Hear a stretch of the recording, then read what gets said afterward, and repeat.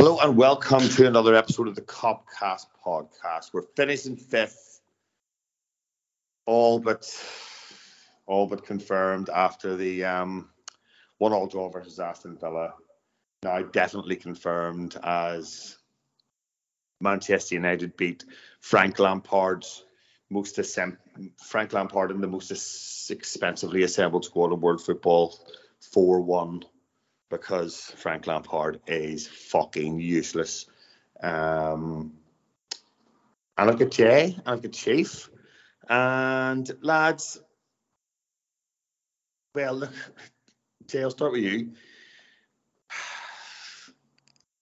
I'm feeling okay about things. You know, I think we all knew that this was going to be the likely outcome. But we made a really good fist of it, and we've shown that there's still, I think all the things that we said early in the season was people, it just looked like they'd gone, like their heads had gone, the resilience had gone. Whereas actually now, last 8 games when the chips have been down, or the last 9 games now, I think it's 2 draws and 7 wins, and 7 of those wins came in a row. So I'm feeling like we can use this as a springboard now rather than this off-season being a complete reset, if I suppose is what I'm taking ages to try and say. Yeah, I mean, the question is, are you sat in the toilet or not, because it's very echoey. But I think we've seen that the form guide... Just for clarity, right? Sorry, just for clarity. I'm getting work done in the house and there's no furniture in the room except for one that I'm sitting on. That's why. I think it's proven that, when the chips are down, as you say, we can do it. I think, you don't have to go through the history books of the Klopp era that, the title challenges when we've ran, the sports washing money laden Man City for 98 points and not won the league, and this league's going to be won on maybe a sub 90 points or whatever it is. I don't even know where they are as the current thing stands, but even the season when we had no centre halves and we were putting in novices in Nat Phillips and Reece Williams, we got the job done. The times when first on early on in the Klopp era, and we had to beat, I want to say, Middlesbrough on the last game of the season to get into the top 4. We'd done it. So, we got so close, but I think it was just a little bit too late in sort of getting our season started to get to the glory, fame, top 4 position. But what it has done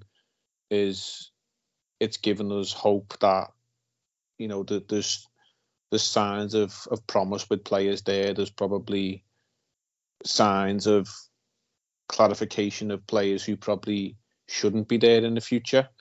And it's been a crap season in all sense of the word, but at least it's sort of finished on a decent note in terms of a good run of victories, an unbeaten run.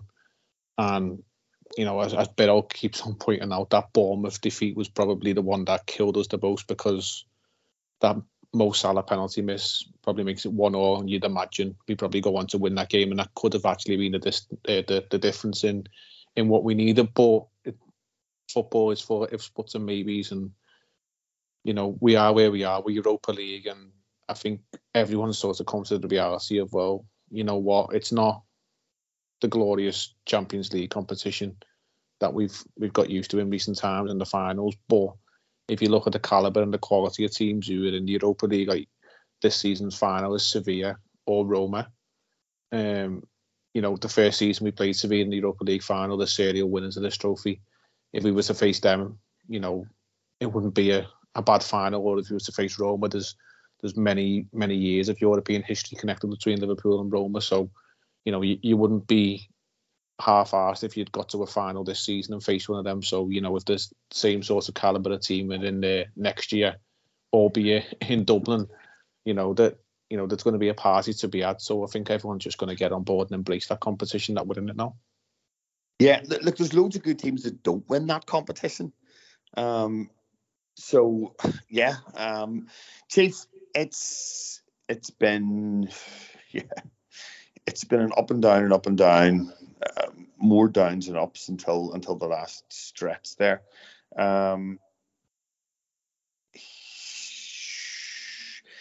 At the risk of sounding like a glass full person, and trying to make excuses, because that's not what I'm trying to do, but at least I think a happy outcome of what was a terribly planned for season, by whoever, is we've got Curtis Jones back looking really sharp and looking like he could properly do 20 starts in the Premier League next year, and it not really have a massive impact on results, if any.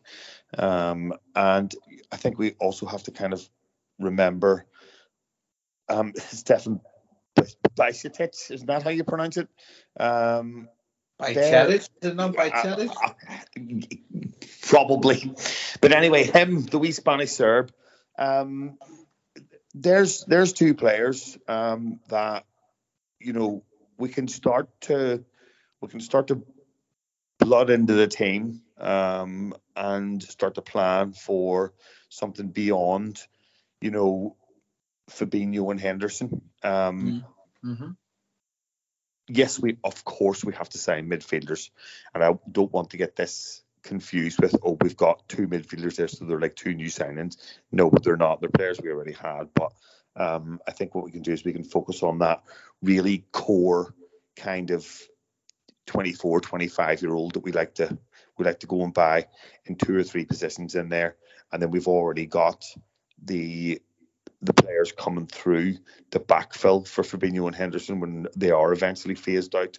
Actually, that's a good question you ask, or something you mentioned about Jones there. I mean, he's someone that came straight in from the cold, and a lot of us thought that perhaps his Liverpool career was over. The manager didn't fancy him. We didn't really know about, you know, in depth about the injury issues and sort of the specifics around that.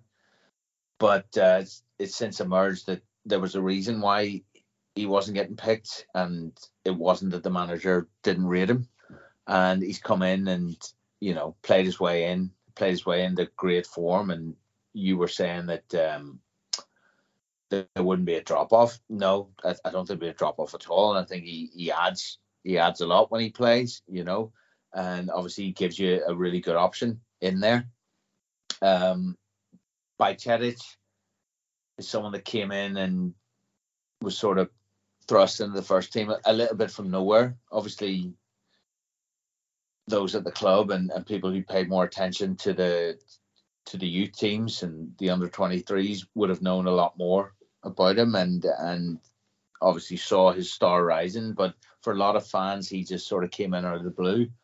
And, you know, for an 18-year-old lad, he performed, you know, amazingly well. And at a time of crisis where we really needed somebody in there to step up, he did. Unfortunately, he got his injury, and, you know, apparently it was quite a serious one. So there's still question marks over how much of a pre-season he'll have. But hopefully he can come back and get a good pre-season and again feature next year. But he's not someone you're going to be relying upon at that sort of age anyway. He's someone you hope to bring through and you hope someday could prove to be, you know, a bit of a world beater in that position. So, like you said, he's not a new signing. He's someone we have at the club, but it looks like he's someone that can definitely be part of the first team, you know, as he matures, which is definitely a positive. Obviously, Trent coming in there is a massive positive. Making that switch, proving that he can play in there and not just play in there, but dictate games and essentially act like, you know, behave like a quarterback. And I don't know if anyone's noticed, he's actually, you know, his defensive work since switching positions is also massively sort of taken a bounce. And I think that's because it's all the responsibility is not on him anymore. And although he was amazing in that position, it was never his natural position, never the position he played growing up. And I'm sure he's over the moon to be in there, and it's also a massive boost for us. But we will make signings, so, you know, we'll go on to talk about that a bit later maybe. It doesn't mean we don't need to make signings at all. We absolutely do, but we're in a much better position psychologically and actually than we were 2 months ago. Yeah, that's fair. Do you know what? I will just go to signings. Jay, Chief, is talking about the midfield there and gaps that need to be filled, and the most likely one at the minute looks like it's going to be Alexis McAllister, and it's a very curious situation. McAllister, I kind of liked him. This is his third season in Brighton. I think I'd like to say it is, yeah. Yeah, I think so. And he was kind of prominent the first year. Last year, and I think even at the start of this year under Potter, he was kind of in and out. And then all of a sudden, he's starting for Argentina in the World Cup and winning the World Cup, and he's been absolutely key under De Zerbi. He's used him really, really effectively. But it's a bit of a weird.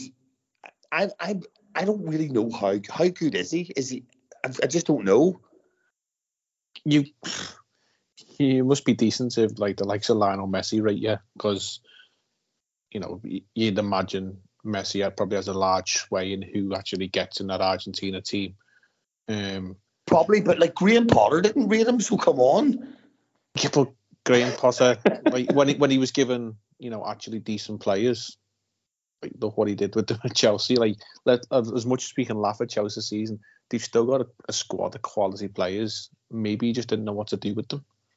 Like he's shot through the ranks, Graham Potter, really quickly from Östersunds, or I think it was up in, I want to say Norway or Denmark. I'm sorry, or Sweden, one of the Scandinavian countries. But it's funny though. It's funny though. Every game that Lampard manages, it's Norway. Östersund's Norway. I'm pretty sure, isn't it? No, I think it was Sweden. He was in. We'll go Scandinavia. Yeah, he's a bit of a Hodgson. Well, I don't know. Every game that Lampard seems to manage makes Potter look like he's done more of a good job. Yeah, that's true. Given the circumstances, But then Frank is probably the worst. I know that. One of the worst managers to ever ply the trade, I'd say at this point. At the top level. Yeah. Back to the Big Mac. I think the sort of system we're playing now, I think he's really suited to like the advanced midfield roles. So if people are looking at it and say we're playing a box sort of midfield, if they want to put it in that sort of formation, that Trent is sitting slightly deeper with Fabinho, and then as recent times has been Jones and Henderson in the more advanced positions. I think you probably plugging McAllister into where Jones is probably playing at the moment. Now, I'm not saying he's replacing Jones, because Jones has done really well, but if you can have two quality players per position, then that'd be great. And I think Jones could equally do a job on the right hand side where Henderson is at the moment. So, I think the bits of seen of McAllister, his sort of skill set, remind me a bit of Thiago in terms of he's quite happy to take the ball anywhere in the field, quite happy to turn under pressure. And he might not be as technically gifted as the way Thiago passes the ball, but he can probably carry it a lot more mobility-wise than what Thiago, of what we've got at the moment. So, I mean, at least he's on the pitch more than what Thiago is at the moment, but he can carry the ball, which is what Klopp, if you're thinking to players who are actually leaving at the moment, is Oxlade-Chamberlain and Keita. They were bought with the premise of ball carriers and progressive in the middle of the park, where we had a functional midfield of Fabinho, Henderson and Wijnaldum. Of course, Wijnaldum could carry the ball, but he'd done a lot of the mopping up and a lot of the dirty work that went unnoticed that until he left. People realised what he was doing. But the signings of Keita and Chamberlain were to, take that ball between the lines, and obviously it's not worked for them for various reasons, and maybe Klopp's looking at McAllister and sort of identifying that he can do that, but he can also do the on-ball stuff that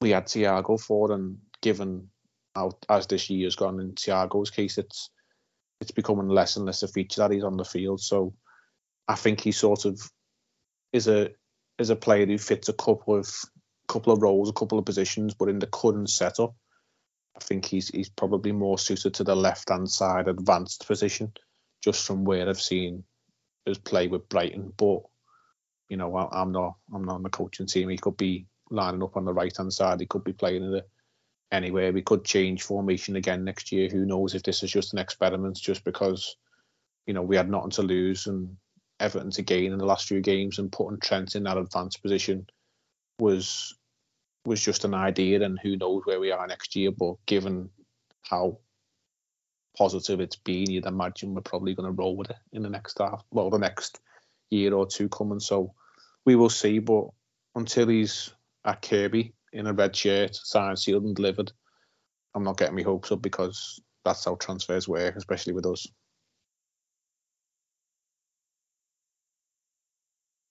Yeah, Steve, another one for me, quite curious, is Harvey Elliott.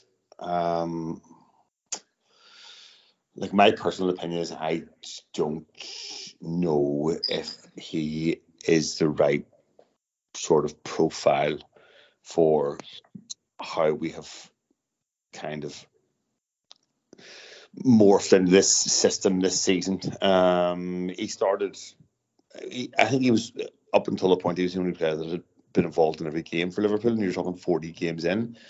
And then all of a sudden, Curtis Jones comes back, and he must have played, you know, probably combined 60 minutes, maybe 90 minutes, maybe in the last 10 games. So I don't know.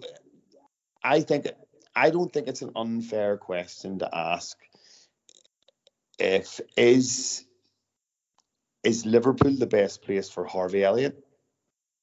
Maybe is the best way of putting it. I'm sort of your mind. I'm not convinced he has the attributes necessarily at a high enough level to be a regular starter in a team that wants to challenge for the highest honours. You know, I don't really think I can sort of. I don't rate him that highly, I have to say.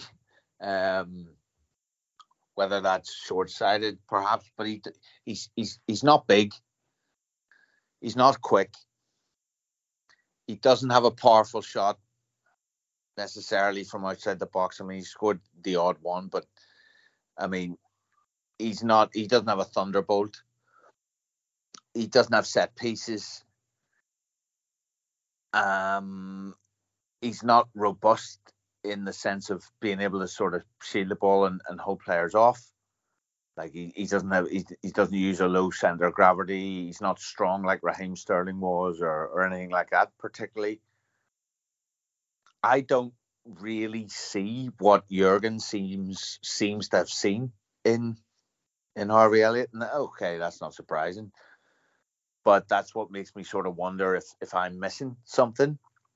But I don't know how you feel about it, Jay, or Dave. You sort of seem to be of the same mind. I just don't rate him that highly. I don't think he's a bad. I don't think he's a bad player. I think he's potentially a really good player. I can imagine him playing for like. I can imagine him playing for Wenger's Arsenal when they were not that great. Not when they were shit, but when they were not that great. You know, after the peak years, he seems like that sort of player to me. Yeah, that's not a bad comparison. Like a Jack Wilshere sort of. Yeah, something like with a better attitude and professionalism or whatever. Yes. But you know, that sort of ilk. Yeah, I just think he's probably a mid-table. Yeah. Sort of player. Like, we got him from Fulham. Like, if he was in the Fulham team now, you know, he might look decent, but, you know, I don't think he'd be standing out too much. And I think that's probably the sort of level he's probably going to be comfortable at in a team that, you know, just plays nicer football, where the intensity that we want to play at, in terms of like if you look at what we've done in the the latter half of the latter portion of the season where he's not really featured. You know, the idea of the games as being turn the ball over high up the field and, you know, pounce on top of teams. And as Chief mentioned earlier, he doesn't have the strength, he doesn't have the pace, he doesn't have the power to be relentless in that. For me, he's a bit of a throwback. You know, he's a bit of a I don't know, like somebody like Joe Cole maybe. You know, you don't. Joe Cole was better.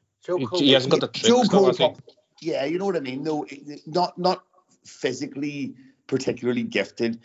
Obviously, very skillful. You don't really know. You don't really know what to do with him or where to play him. Joe Cole's played all over the place. Yeah, but I mean, I can see what you're sort of getting at there. I mean, Joe Cole was brilliant when he was at West Ham because it was Harry Redknapp was the manager, and he just said, "Go on and fucking do your shit," basically. And that was like in the years where they still had, you know, that position that was the free role. No, yeah, exactly. The lack of responsibility. Just go and do your thing. Go and do it. Go and be the virtuoso number 10. You know, and he excelled there. And as soon as he went to Chelsea, and Mourinho drilled the fucking, you know, the tactics and the system into him, it completely killed him. By the time we got him, he was a burnt out shell. I think he would, but he would, you know. Sorry, go on. Sorry, we mentioned Fulham, and obviously he came from Fulham. But like, we had a player who's at Fulham now, and if you had one, I'd rather have Harry Wilson in the squad than Harvey Elliott. You look at the pair of them. Harry Wilson's got more, for me, more potency to his game than Harvey Elliott does. Harvey Elliott he's obviously younger, and, you know, perhaps he'll still develop and get better. But where's the cutting edge there with Harvey Elliott? I think he's a player that can look good if you're you know, if everyone's playing well and you're winning 3-0, Harvey Elliott looks great. But, you know, how often is he going to really affect things? I really don't. Yeah, as Jay said, I would agree. You know, yeah, and I think for me, I think another thing for me is, from a tactical perspective, you imagine, and I wonder, is this part of why he hasn't featured in the last kind of 10 games or so? The way Trent is playing now, and the way you have Gakpo dropping in, you've got Salah making those inside runs. You really do need somebody who can kind of go outside and fill that really kind of wide midfield role, and, you know, provide the first screen as well for a ball going down the right hand side. But ultimately, you've got to get somebody who can kind of hit the byline and cross the ball when Trent's playing in that, like, inverted fucking whatever it is position. And Harvey Elliott is, from that right hand side, his natural instinct is always going to want to duck inside onto his left foot and try and drive forward. So, you know, you really aren't getting the best out of him if you're playing him in that position. And if you're not playing him in that position, I'm really not sure what you do with him. You're clogging up the pitch, like, which is what we're doing now. At least with Henderson, he's got the ability to go on his right foot because he hasn't got a left. But like, but Henderson, you know, Henderson has played earlier in his career, like right midfield. And he knows how to go round the back and hit the byline and cross the ball, even if it's not on the money every time. But tactically, he's got the attributes to do what the manager wants him to do. And if he had the engine, which he used to have 4 years ago, he'd be able to do a lot more to track him back. And Elias, as much as he's busy, has not got, you know, the stamina to do what Henderson used to do. Henderson will try now, and I'll give him that. He does try, but it just doesn't happen for him at times. I think where Elliott will probably be best is where Jones is sort of playing, but Jones is a lot more physically developed, and he suits the system more. More. Bigger and stronger, really, isn't he? Yeah, but I think also, like, Is But he I think there's only a right-footed? year He's between them. two-footed. Jay. I think there's only a year between them. Yeah, he's two-footed though, Jones. Like you said it yourself, like Elliott is so left-footed, like he just wants to come inside all the time. I think with Jones, he has got the ability to take it and go either way, so that aids him in that position. I think, would we be too fussed if Harvey Elliott went on loan next season to Fulham? I wouldn't be. By the way, I will just, on the rare occasion that I do get things right, I feel compelled to call it out. I did say quite some time ago and get laughed off the pod that Curtis Jones was much better than Harvey Elliott. But, that could probably change in the next 6 months. Who knows? Go on. On record, I definitely don't think I laughed at you. You probably didn't, but most other people did. But I probably did. Aye, well, anyway. A broken clock's right twice a day. We've said it before. That's right. Yeah, that's right. Even a blind squirrel finds the odd acorn. Yeah. Okay. All right. So, big holes to fill, guys. Firmino, Milner, and some smaller holes to fill in Naby Keita and Cheeks mate Oxlade-Chamberlain. But ultimately, we're finally getting rid of him. Yeah, and people can say what they want about individual players, and I think there's still this weird Naby Keita cult that's floating about somewhere. But ultimately, for what is probably 450 grand a week in wages, certainly on the pitch, you weren't, that's as bad value for money as you can probably imagine. Oh yeah, absolutely. I mean, we are finally getting a little bit of the dead wood off the books, which is a good thing. Keita obviously decided he wasn't signing a new contract, and he's been, his time's been very limited anyway, as you say, on the pitch, fuck all time. Chamberlain's been injured and then generally shit, and hasn't had much time on the pitch either. But actually, they're while you're right in saying they're sort of smaller holes to fill in terms of playing time, they're actually quite big holes to fill in terms of what they should have been. Certainly Keita, so we obviously know we need to massively bolster the midfield strength. So getting them off the books and freeing up money to bring in whoever we are bringing in is really important. And hopefully, although they are, minor members of the squad at this point and have been for a couple of seasons, or at least a season, we now need to replace them with players who are going to be regular starters and regular first teamers, So, whereas you sort of feel with Firmino and Milner, although they're massive personalities, particularly off the pitch and in the dressing room, that's going to be the hardest part, I think, to replace in their with regards to them, their attitude, their experience, their persona within the ranks, as opposed to necessarily what they've done on the pitch in recent times. Obviously Milner was always a sort of steadying in more recent times he's always been a steadying presence and someone Jurgen likes to go to, to usher out games or if you're in a crisis, then put him in there as well, and very, very versatile. And over his Liverpool career, I don't think any of us when we signed him thought he would have the career that he's had for us. So, hats off to him. He is now a Liverpool legend as well as some of the other clubs he's played for. So yeah, I think obviously Bobby scored a good few goals this season. But again, with the weaponry we've got up front, you wouldn't think we'd necessarily massively miss him in a playing sense. You'd hope we wouldn't. But I think in the dressing room and around the squad, they're going to be, as I said, that's going to be the biggest thing with them. Just on the Keita and the Ox thing, 9 appearances in the Premier League for Ox this season and 8 for Keita, 13 each across all competitions, and between them both not even 1,000 minutes combined. So yeah, you're not missing a lot there, are you? Really, if you put No, that into you're the not grand missing a scheme lot. of 90 minutes, you're looking at 10 full games a season between them.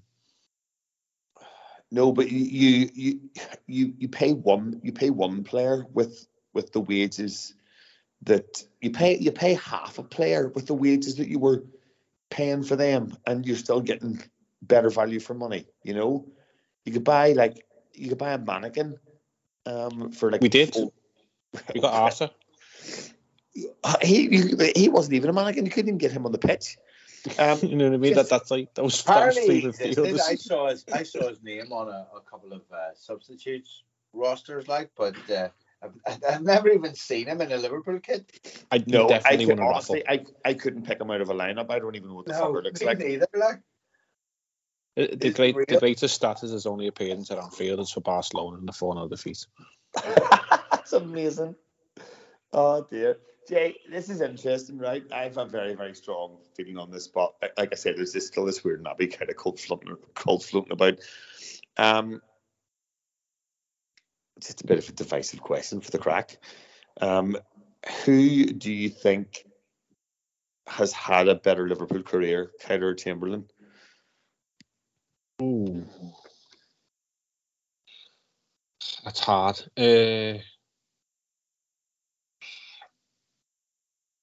I'm stumped on that one because at the very beginning, Chamberlain offered so much, and then when his knee was bust, I think that was against Roma, wasn't it? Actually, funnily enough, I mentioned him earlier on, but since then he's been a shadow of a player. But Keita's probably had more bigger games that he's played in. Like he played in both finals, I think, last season, or maybe the semi-final against City and the final against Chelsea in the League Cup, if I remember rightly. And you probably got more quality, I think, out of Keita than Oxlade-Chamberlain, and that's just shading it ever so slightly. But we didn't see neither of them ever as much as we wanted to. It's just a shame, really. And in the grand scheme of things, that we've had two players who,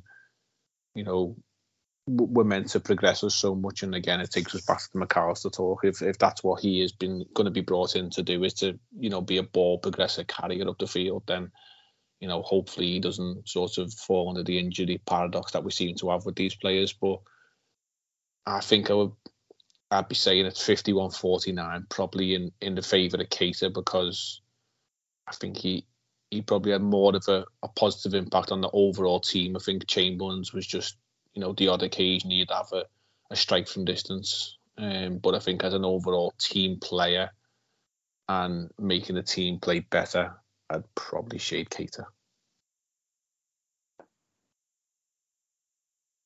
Oh, yeah. I know what you're going to say, Chief. I'd probably agree, but what I would say is I think Ox has probably had bigger moments. Like he has that goal against City, doesn't he? And is it in the Champions League where it's both? Yeah, the quarters. It's both goals, both games against City. Two screamers. And he scores a good few. So I mean, I think he's probably had bigger moments. But I think I would agree with Jay. Naby's probably over his time, he's had more impact for what you can say. Like he did play in both finals last year, I think, or he certainly played a big part. He had to come in the League Cup final cold. Basically, he was told half an hour before, wasn't he, that he was playing because Thiago got injured, and he helped us to those victories, and he's helped us stay 0-0.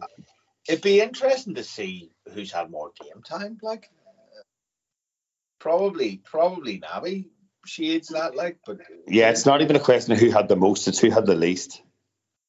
Yeah, well, whatever way you want to look at it, glass half full or empty, like Yeah. I feel like Chamberlain has contributed more, to be honest. I feel like for these two players, what games they've played in has generally been a matter of availability, because Klopp has, consistently gone to these boys time and time again whenever he can. So, The thing is, they were available a lot more recently. Yeah, it's funny. I just feel like Chamberlain is so frustrating for me, because when he was good, it was right before that injury against against Atletico, wasn't it? Was it? I can't. No, it was Roma. It was Roma when he done his knee. Was it not? Was it the second one against Atletico, though, where you thought he was really getting back to it, and then at Atletico he went out again? I could be wrong, but there was a point where Chamberlain was everything we thought this team was missing. A strong, powerful runner who could pick the ball up, drive forward, get around the back, cross, shoot from distance, score, and get numbers. And Chamberlain was able to do that. And I think, you can kind of look at Curtis Jones now. He's got 9 games in a row, and you're starting to see what he can do.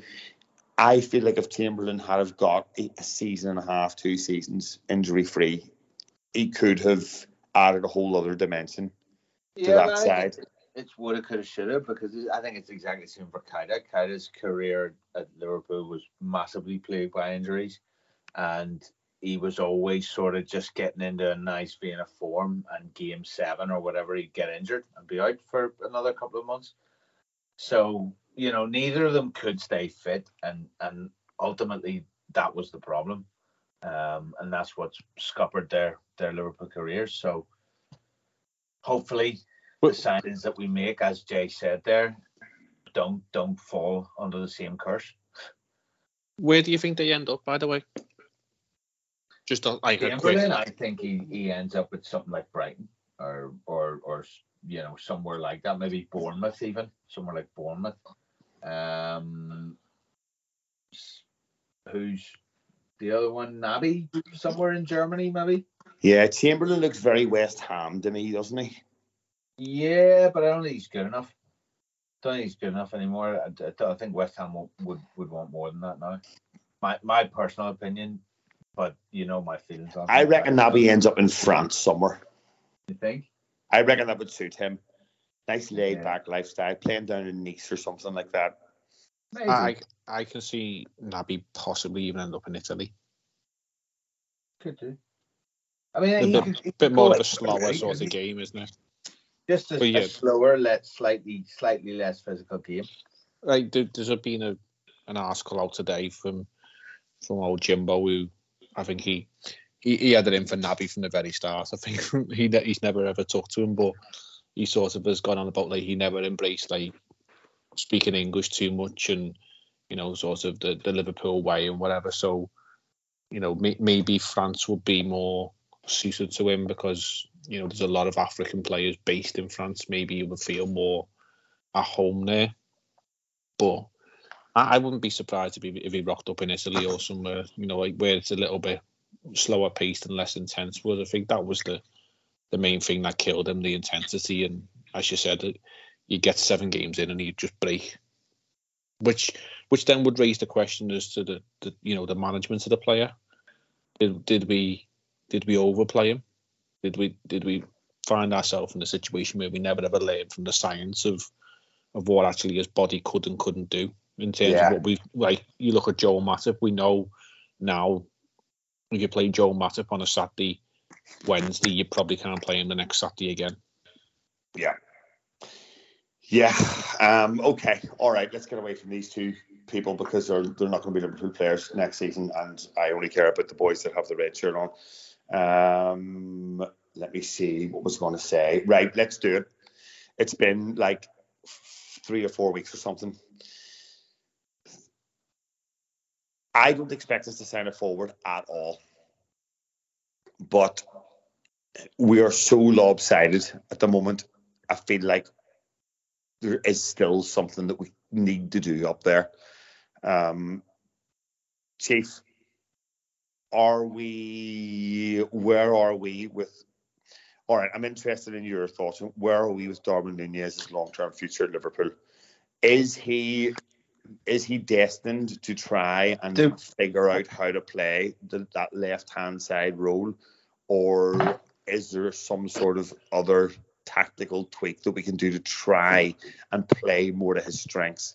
Because certainly playing him through the middle is not going to play to his strengths.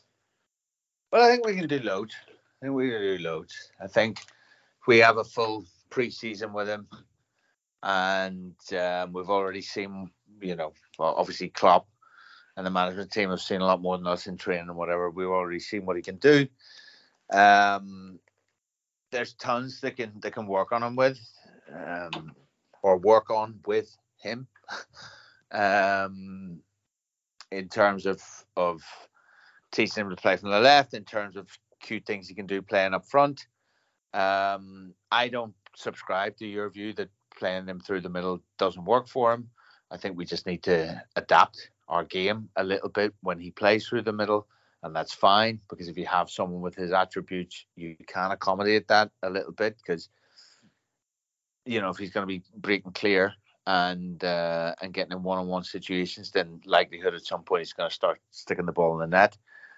He can play from the left anyway, so you can sort of sort that out. There's a question with Diaz as well, in the sense of what are you really doing with him? How does he dovetail? He's absolutely brilliant, fabulous on the eye, and he's got it all. But how do you best use him to actually maximize the potential and get goals and assists out of him?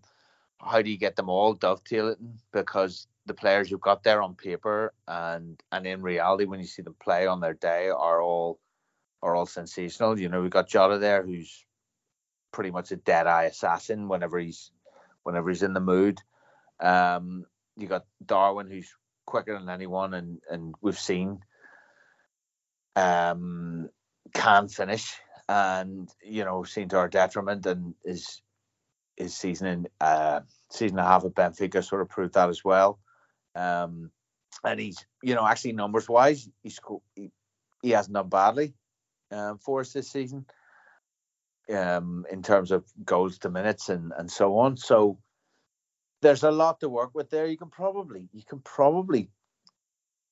get him to essentially, what is he, 23? So pretty young still, and still able to be worked on. You could even think about, can you even teach him to play off the right as well, so he can play across the front? But yeah, his long-term future as to where he exactly plays is in the forward line for Liverpool, and just giving you a massive option. Will he kick on and become a really lethal goal scorer? I hope so. It's certainly not beyond the realms. But his long-term future is at Liverpool. There's no there's certainly no reason to shit the bed after the season he's had. I think he's acquitted himself pretty well.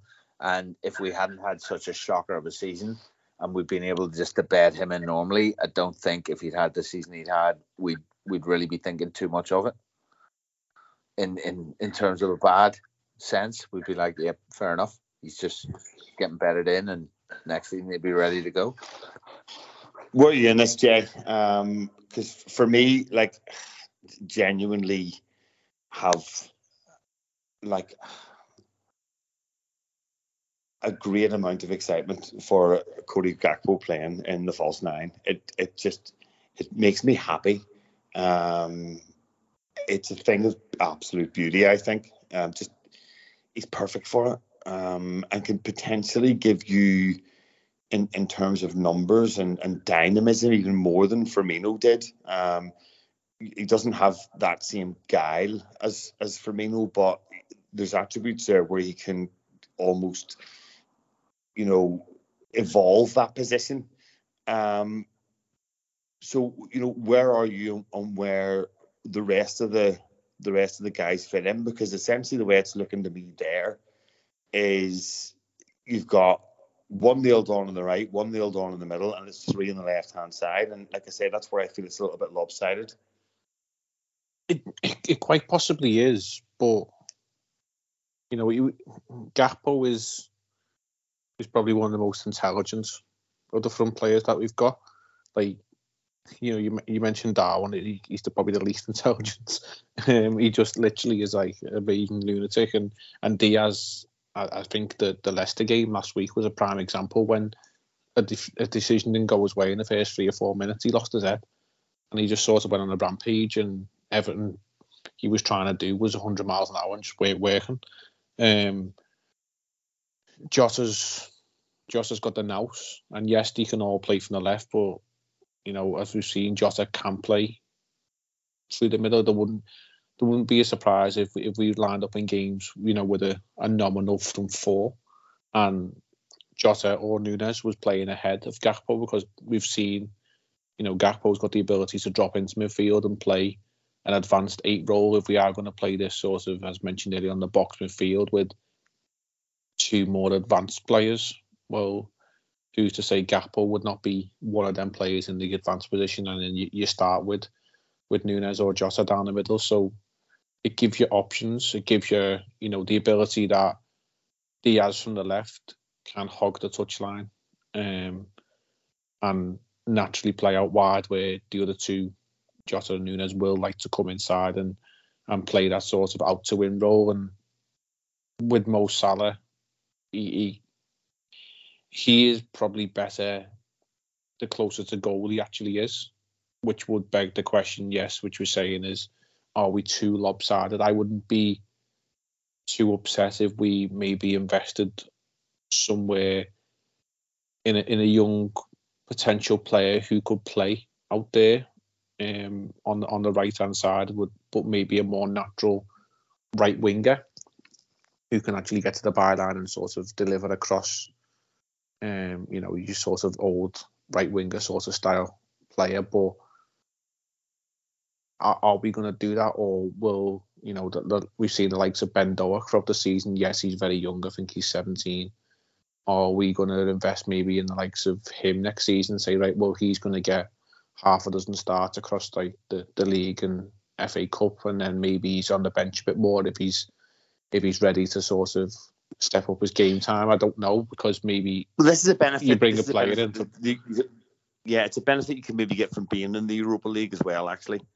Because if you're player A, for example, and you are 21 years of age and you're playing, let's just, for Birol's sake, you're a Feyenoord and you're a 21-year-old right winger, and Liverpool come calling and offer you a position to come to Liverpool, but you're Mo Salah's backup. Or you're at Feyenoord and you think, well, just won the league and now we're in the Champions League. Do you stay put, or do you move to Liverpool to be Mo Salah's backup and maybe get yourself half a dozen starts across the season? I think it's a hard sell, which is probably why we haven't got it. And the fucker's never injured either. I think he missed 3 games in his Liverpool career through injury, and one of them was concussion. Yeah, so I can see your point for the lopsided argument, but even then, who's to say that, you know, Luis Diaz is right-footed? You could play Luis Diaz on the right. Like, he did that against Chelsea when he brought him off the bench, I think, didn't he? Yeah, and Diogo Jota is not his best position, but he has played out there. So I don't think we're too short, and I wouldn't be too surprised if we left the front line alone, because if we're all honest with ourselves, the way our clubs run, we're going to be short somewhere in the transfer window. Like, we all think we probably need a certain amount of players. We're not going to get that. Like, the reality is we're not. Like, I've said all season we needed 3 or 4 midfielders. The chances are we probably need 4 now. We might be getting 2 or 3. So we're going to probably be short, in my opinion. We might need a couple of defenders. We might get 1. And then we might not get the attacker that we need, and we might get a goalkeeper if Kelleher moves on, for example. And that's just where we are. But if it's a case of, right, well, we might look at it and say, well, we lost Bobby Firmino, but we did bring in Gakpo in January. Was that the natural replacement? I think so. Then the front line is probably even keel where we were, so that can sort of be left for now.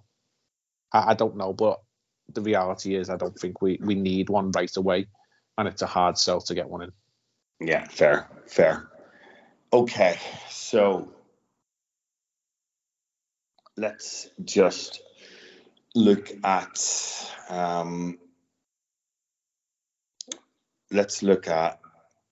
what our expectations are. It is Europa League next season. I don't know whether that presents an opportunity to go and win something, an opportunity to rest players, but we're kind of in a position now where we know the financial revenue next year is going to be seriously compromised due to the Champions League. I dare say, Tief, failure to qualify for the Champions League isn't really going to impact who we can sign, because I think we've got a track record there, and everybody realises this is a bit of a blip. We've also finished the season really strongly. We can point to that as well. You've also got the draw of the manager, and people are going to want to come to play for Liverpool while Klopp is still in charge. But and if it does, how much does the 5th place finish impact our ability to do what we want to do in the summer?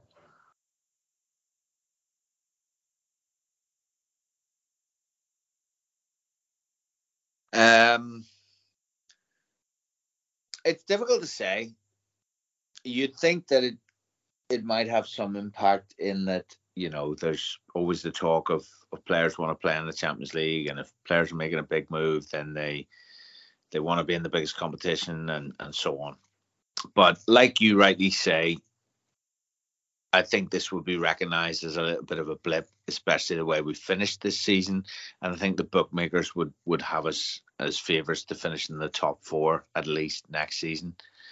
So I think if you're making a move and signing a 4-year contract, a 5-year contract, whatever, then you're banking on us being back in that competition next year, and you're looking at us having an extra route back in actually via the Europa League. And you're thinking, well, they're going to have loads of games because the Europa League, they're bound to go far in the Europa League, and the Europa League's actually got extra rounds and more teams in it. You're also thinking, I won't be in the biggest competition of all, but I'm still going to be featured on TV every week. I'm still going to be playing in Europe against perhaps a slightly, obviously a set of teams that is de facto a rung below, or de jure a rung below. But as you said, some big names in there every year. And once you get to the latter stages, it's always, top teams that could easily be Champions League names. So I don't really know how big of an impact it will have financially. It shouldn't really, given the last couple of transfer windows we've had where we haven't spent much money. Given the amount we're getting off the wage bill, as you said, in terms of the likes of Keita and Chamberlain and others, and the players we got off the wage bill in the summer as well, with the likes of Reid and one or two others leaving.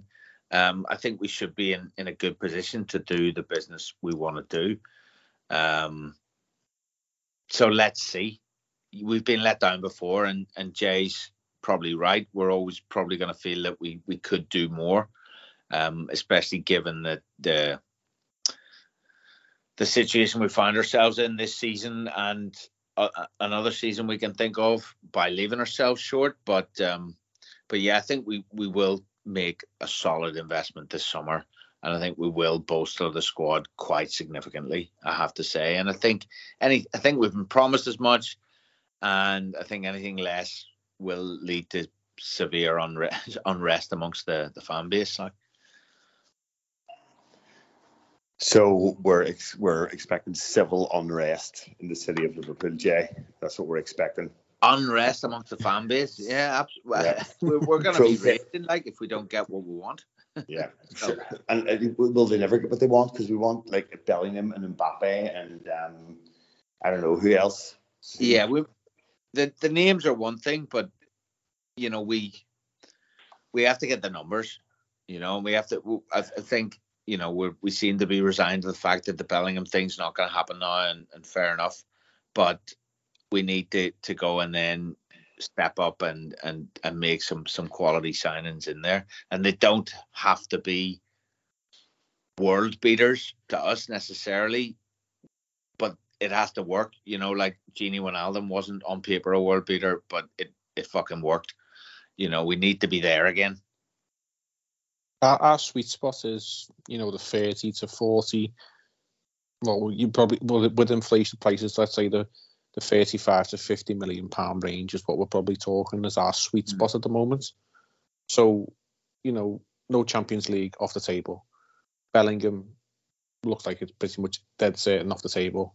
But if you were to say, right, well, we had 100 million scheduled to one side for Bellingham, and it's Bellingham, or we could get two players, and if we make the right sort of sales in the market, add another player or two in there for midfield, and that's your three midfielders for 130 million. Let's give a reasonable figure. You know, if you get a couple in for 50 million quid each and a 30 million pound midfielder, but your home midfield then looks a lot stronger, more able to go for what type of football we want to play. Well, that's the smart decision compared to signing Jude Bellingham. As great a player as he is, he cannot change us on his own. So, you know, it's got to be smart recruitment. And, you know, I think we've all been around long enough and we've seen how we operate in that. You know, the Bellinghams and the Mbappes this world just very rarely come to Liverpool. We might go out and splash the cash on one big player, like, you know, the likes of Alisson or Van Dijk or whatever. But the players who built us to where we got to, as mentioned, like the likes of Wijnaldum, Mane and Salah, who, you know, were not necessarily the first choice. In the case of Mo Salah, like Julian Brandt was apparently the first choice, and the recruitment team identified Mo Salah as, you know, in inverted commas, a Chelsea reject. And Sadio Mane from Southampton, people scoffed, and look at the type of performances and players that we got. You know, Romeo Lavia is a name that's doing the rounds at Southampton at the moment. Southampton are down. We're going to play them on Sunday. You know, he was at the Man City Academy and they've got a buyback. That Grome was the dog who clearly doesn't happy with Romeo Lavia. Yeah, and we get love an relegation team fucking cast off, don't we? If we go and get him at 19 years of age or whatever, and, you know, develop him into a player that he could potentially be, then for 30 million quid or something, then everyone will be like, you know what, they've done it again.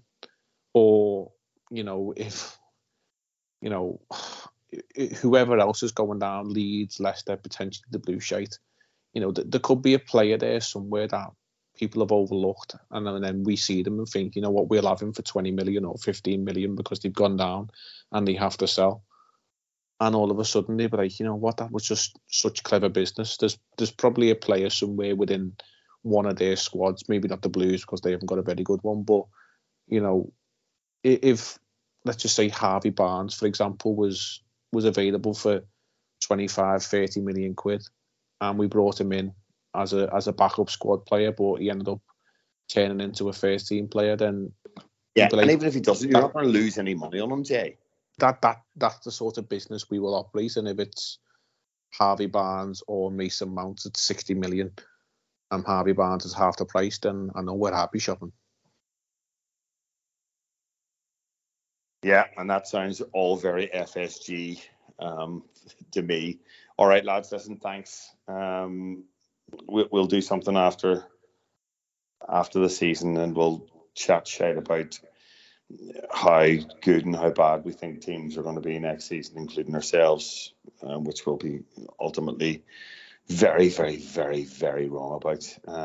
So yeah, until the season ends, finally, thankfully, up the Europa League Reds.